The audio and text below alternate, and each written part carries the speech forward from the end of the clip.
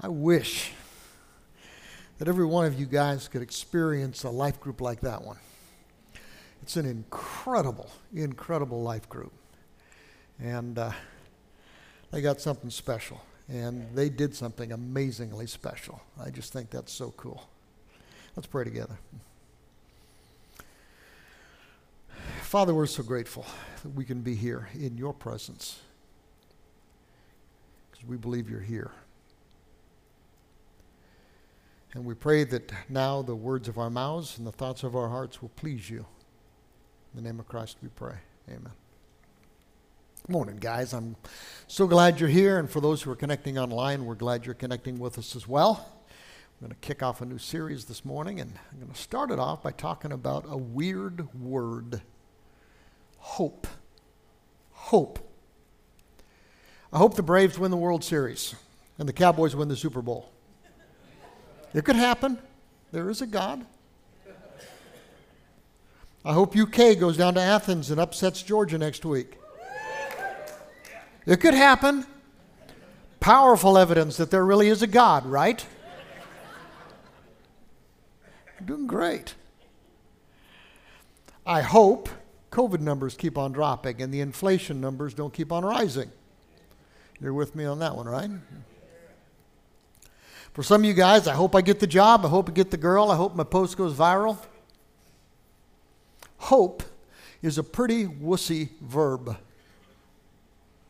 A dream, a fantasy, a wish, a longing. It could happen, but it might not. Could happen theoretically, but it might be a long shot. Flip of the coin, roll of the dice, crossed fingers, desperate prayer. Sometimes the fact that you need hope means things aren't going too well. I hope these treatments work. Hope she pulls through. Hope we can dig ourselves out of this hole financially. I hope he stops belittling me. I hope I pass the test. Because sometimes if you need hope, you're in a tough spot, right? And hope's, if that's all you got, it can be scary. Because it's a pretty wussy verb. Dream, a fantasy, a wish, a longing. It might happen, but it might not. Could be a long shot. But hope can do way better as a noun. I have hope. You have any hope? Have you lost hope? I have hope because I got a really good doctor. I have hope because he's a really good teacher. I have hope because the one who has my back's a whole lot stronger and meaner than the people who are after me. So sometimes as a noun, hope is a powerful word. I have hope, which is way better than it's hopeless. There's hope. We can get through this. We can win this. I can see a light at the end of the tunnel. I know he's coming, and he's strong enough and smart enough to fix this, right? It can be a powerful word when what you hope in is solid. New Testament has these three big words that are linked sometimes: faith, hope, and love. And some people might kind of think that that middle one is the weak link. Faith, trust, hope. But not the kind of hope that's a dream, a fantasy, a wish, or a longing, but rather a profound confidence that something is going to happen that is really, really good. And love. Not the kind of fickle love that we dole out, but the fierce, relentless, God kind of love. We're going to talk about that richest, strongest kind of hope this morning. We're kicking off just a little tiny series from a little letter we call 1 Peter in the New Testament. We call it 1 Peter because there's a little letter right after it we call 2 Peter. And I think the study is going to be pretty rich because the Apostle Peter is writing to people who are kind of like us, living in a world that is kind of like ours, and we kind of need to hear what Peter has to say. So here it is. Peter's living in Rome. Rome is still there, right? Rome over in Italy. And basically, he is writing to some Jesus followers who are living in what is now Turkey. Rome's over in Italy, Greece is there in the center, and then you've got the churches, quite a few churches back there a couple thousand years ago in Turkey. The Roman Empire was kind of the superpower of their world and a perfect soil for the incredible expansion of the early church. You might have heard of the Pax Romana. Peace of Rome. Peace of Rome, not because the Romans were such nice guys, it's because they crushed anybody who disturbed the peace. So they had a kind of peace. And they had this common language, Greek. If you could speak Greek, no matter where you went in the Roman Empire, you could communicate with somebody. And they had these amazing roads. In fact, some of those Roman roads are still in use today, believe it or not. So even without planes, trains, and automobiles, people were getting around. They were very, very mobile. So the Jesus followers were getting around. They were very, very mobile. They were telling people around about Jesus because there were these great roads and this relative peace and this common language, kind of like today. And the authorities, the Romans, kind of tolerated us as long as we didn't disturb the peace.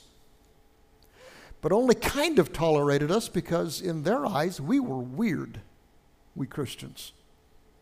See, our values clashed with their values. Our God clashed with their gods. So they tolerated us some for a while, but they were suspicious. Sound familiar? It should. Time magazine, June 29, 2016, 5 years ago. Regular Christians are no longer welcome in American culture. Talks about the new vigorous secularism that has catapulted the mockery of Christianity into the mainstream. Talks about teachers being suspended for giving their students Bibles. How dastardly is that? Coaches being put on leave for praying with their kids after a game. That's monstrous. A Marine court-martialed for posting a Bible verse above her desk. Who could imagine doing something as heinous as that, right? Talks about Jesus followers being branded as bigots and haters. They talk about our war on women because of what we believe about marriage and homosexuality and abortion. They talk about attempts to yank accreditation from Christian schools, about defunding or exiling Christian student groups, and about labeling Christian homeschooling as child abuse. 5 years ago. Way more recent. Just been ramping up. Is there Christian persecution in America? Persecution, it says. It says, while Christian persecution is widely recognized in other countries, most don't realize that there is persecution taking place right here at home. It is.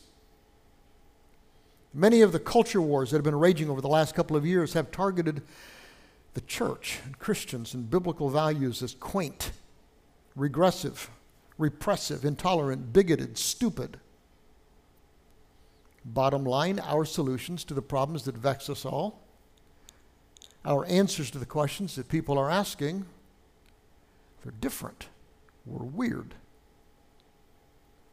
Kind of like the Jesus followers that Peter was writing to. And occasionally, back then, the persecution would get intense. Peter was living in Rome under the authority of a guy named Nero. You've probably heard Nero's name because sometimes we name our dogs after Nero, right? He made Jesus followers his fall guy, in part because we were different, we were weird, and they were suspicious of us anyway. One guy described what Nero did to us like this. He says, covered with the skins of beasts, we Jesus followers were torn by dogs and perished, or nailed to crosses, or were doomed to the flames and burnt to serve as a nightly illumination.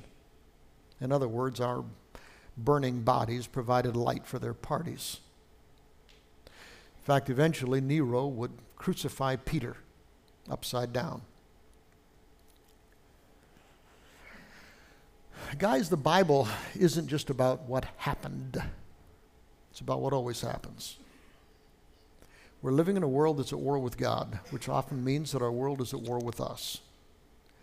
So these Jesus followers faced many of the same pressures, problems, and pains that we do, and we need to hear what Peter said to them. By the way, how important is Jesus following to you?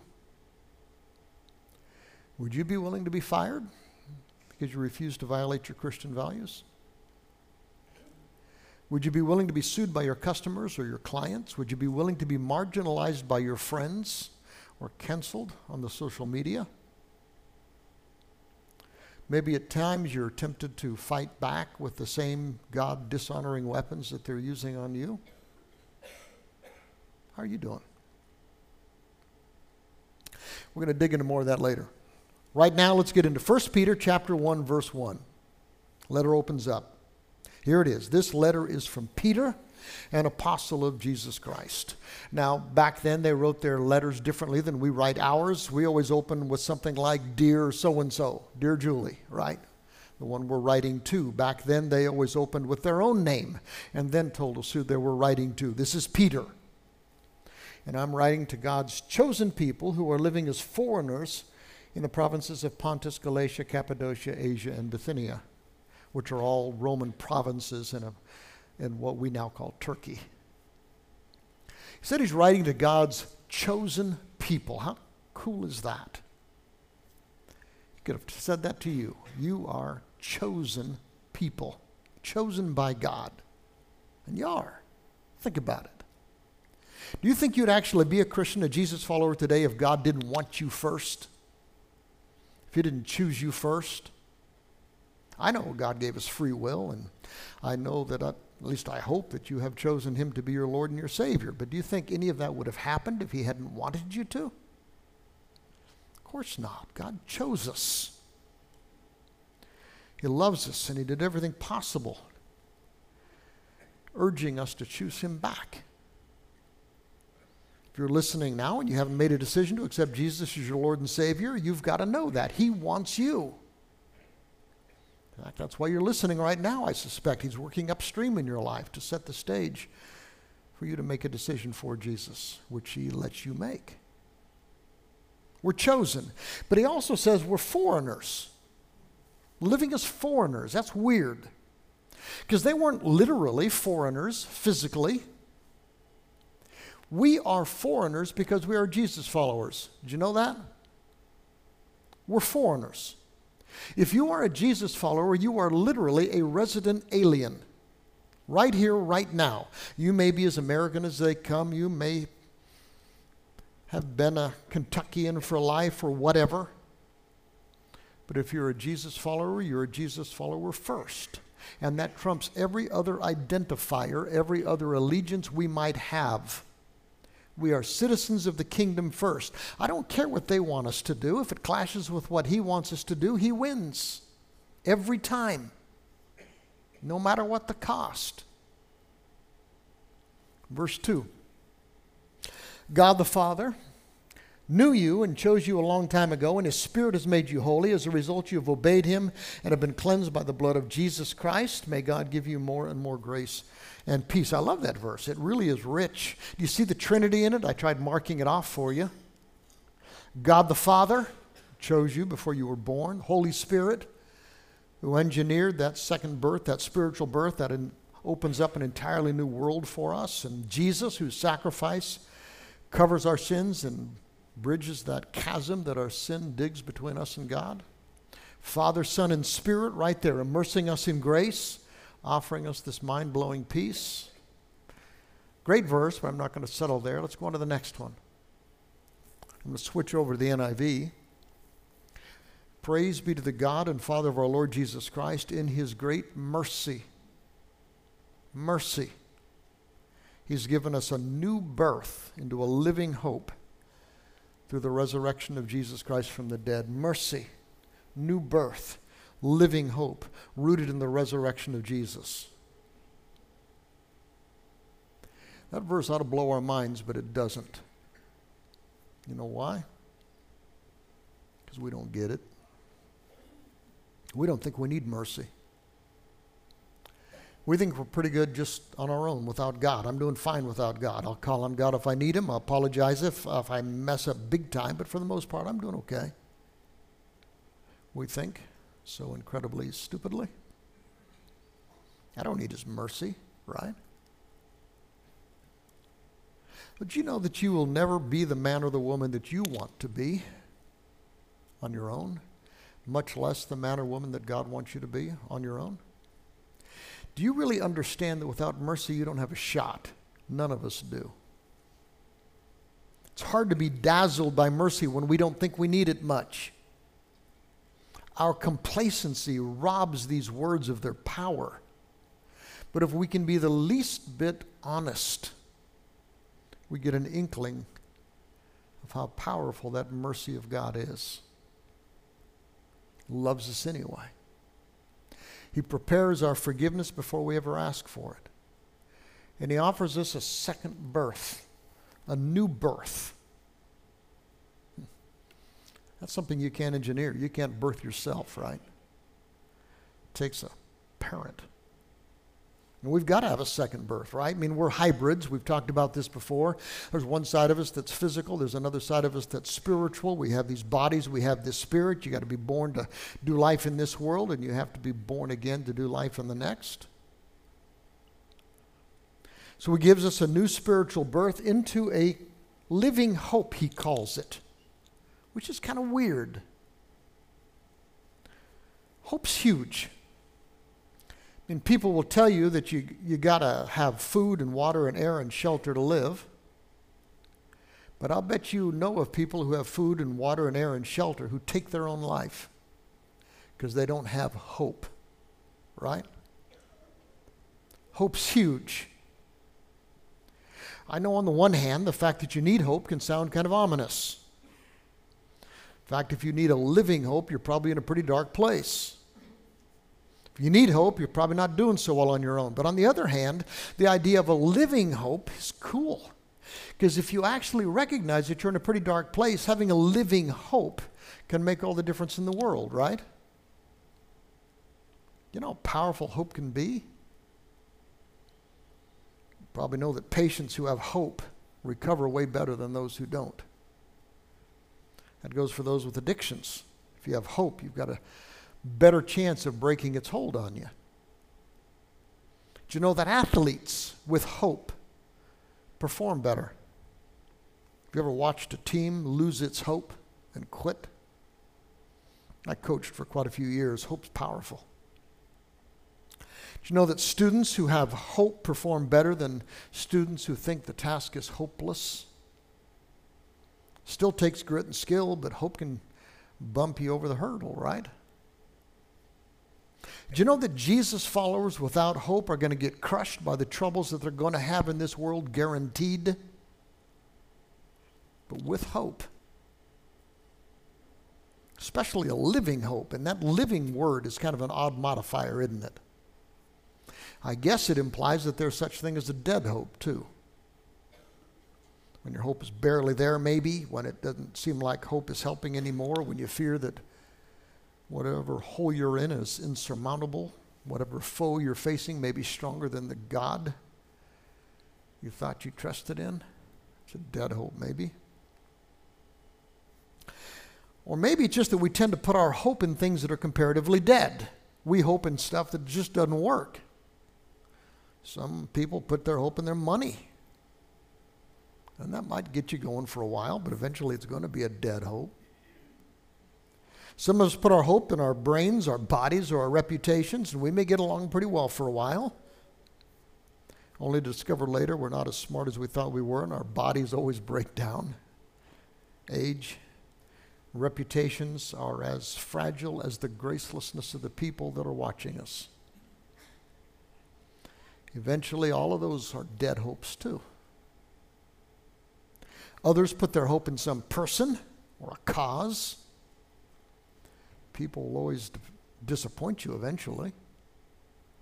Causes eventually fade for whatever is the next cause of the day. Dead hopes. Peter anchors his hope in the resurrection. You see, as Jesus followers, we don't hope as a verb. We have hope as a noun. And our hope is not a dream, a fantasy, a wish, or a long-shot longing. One guy said, your hope can only go as high as your foundation goes deep. How much deeper can you go than anchoring your hope in the resurrection of Jesus? It's about as powerful and as transformational as it gets, right? Peter bolts our hope to the resurrection. He calls it a living hope. No kidding. It's not a wish. It's a conviction. It's a rock-solid confidence that gives a man or a woman courage and strength and peace, no matter how tough it gets. Guys, that's living hope. And you're going to need it. Because, and this confuses a lot of people, it confuses some Jesus followers. We're thinking, well, He's God, right? All powerful. There's nothing doable God can't do. He's all wise. There's nothing knowable God doesn't know. Nothing's so complex that God can't work it out. God is perfectly holy, right? He's never ever going to do the wrong thing, and He's perfectly good. He's never going to do anything capricious or malicious or vengeful. He's perfectly loving. God loves us unconditionally and sacrificially to the degree that He sent His own Son to die in our place. Well, if God is so powerful and so smart and so holy and so good and so loving, why does life have to be so hard for us, Jesus followers, His adopted kids? God could make our life easier for us, couldn't He?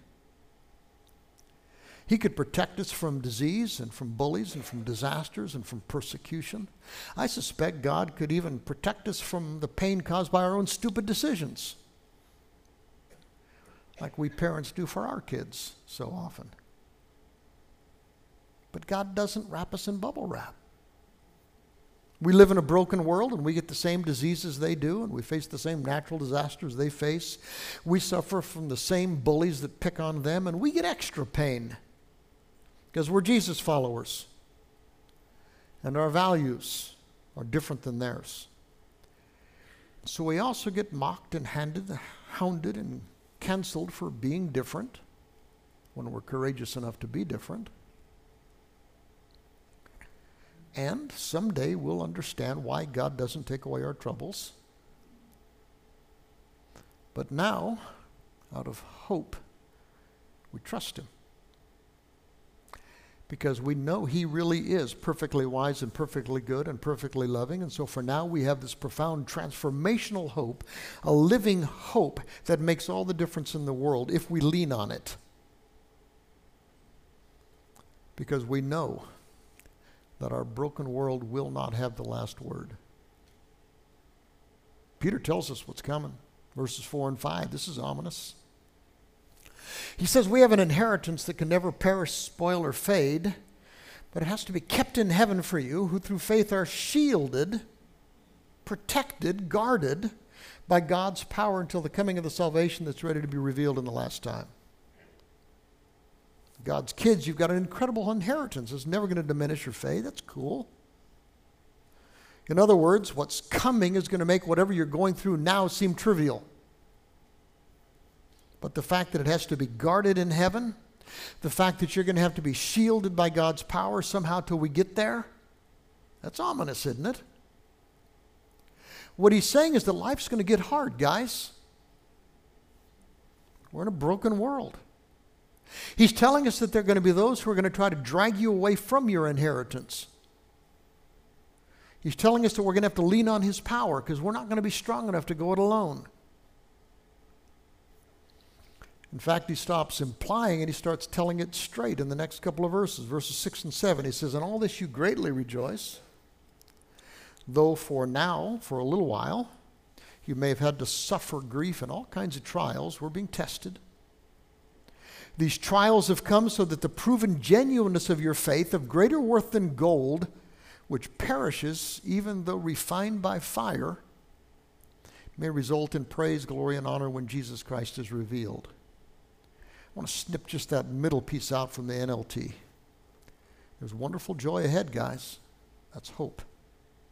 Even though we must endure trials for a little while, and these trials will show whether or not our faith is genuine. You going to hang on? Because in these trials, you're being tested, just like fire tests and purifies gold. I hate that. Don't you? I hate that God isn't going to prevent you from getting COVID or heart disease or cancer or whatever. I hate that even though we're Jesus followers, we can still lose our jobs, lose our house. I hate it that as Jesus followers, we are going to be marginalized and mocked and canceled. I hate it when my kids and my grandkids go through hard times, don't you? And God hates that for his kids too. There is not a tear you have ever shed that God has not felt. But the hard times are necessary for a time in this world. Because God has given us freedom, free will, which we and others around us abuse so often. It's a broken world, guys. So Jesus said, if you want to be my follower, you have to deny yourself. You must take up your cross, your own cross, every day, and you got to follow me. Because here's the deal. Even though we're going to follow Jesus in this messed up, broken world, we still have this incredible, profound, transformational, living hope. We know what's coming, guys. And if you hang on to that hope and let it empower you, you will come out the other side refined by fire, battle-tested. And you'll have a courage and a strength and a peace and even a joy that others can't touch. So how are you doing on your tests? You've had them. You will have them. Some of you guys will have tougher tests than others, but you're all going to have them. You're going to undergo tests that are going to make you question God. You're going to undergo tests that are going to make you want to push God away, at least for a while. How are you doing on your tests? Are they making you stronger or are they breaking you? It can go either way, depending on whether you lean in towards God or lean away from him. To our living hope. I'm going to tell you guys that the strongest, most vibrant, most God-honoring Jesus followers I've ever been around are those who have been through the fires and have come out the other side trusting God. It's not about escaping the pain. It's about getting through them, trusting our God. So Peter says, verses 8 and 9, though you've seen him, you've not seen him, you still love him. And even though you don't see him now, you believe in him. And if you really do believe in him, you are filled with an inexpressible and glorious joy because you are already receiving the end result of your faith, the salvation of your souls. And I'm telling you guys, there is nothing better than that. You buy that? One preacher described this a long time ago. He said a real Christian is an odd number. He feels supreme love for the one that he's never seen. He talks every day to someone he can't hear. Expects to go to heaven on the virtue of another. He empties himself in order to be full. He admits he's wrong so that he can be declared right. He's strongest when he's weakest, richest when he's poorest, dies so he can live, forsakes in order to have, gives away so we can keep. We see the invisible, we hear the inaudible. And we know that which passes knowledge. And that's true because we trust in the resurrection of Jesus, our living hope. We're going to go through tough times. They're in front of us. It's okay. We're Jesus followers. And we genuinely do have that kind of hope. And he gives us the strength, and he gives us the courage, and he gives us the wisdom and the peace to get through whatever we face, right? He also gives us each other. It's really important that we don't try to do this thing alone. We do it with his power. We do it with the brothers and sisters by our sides. It makes us all stronger. Guys, if you're not a Jesus follower, you need to get it done, right? You've probably felt the Spirit nudging on you, and if the Spirit nudges on you, don't push back. Just go with him. And so if you want to talk about being a Jesus follower, I'm going to sit right down here in the next little part of the service. We've got an elder praying for you in that prayer room right in the back. You can slip back there and talk to him. We'd love to talk to you. Or it may be that you just need a church home. Jesus followers, we're not made to go it alone. We're not strong enough to do it alone. And so if you want to talk about making Capital City your church family, sit right down there, come on, let's talk. Let's get it done. If not Capital City, you got to find a God-honoring church and you got to make it your home. Let's pray together. Father, for your grace, for the hope that can sustain us no matter what comes. We give you thanks. In the name of Christ we pray. Amen.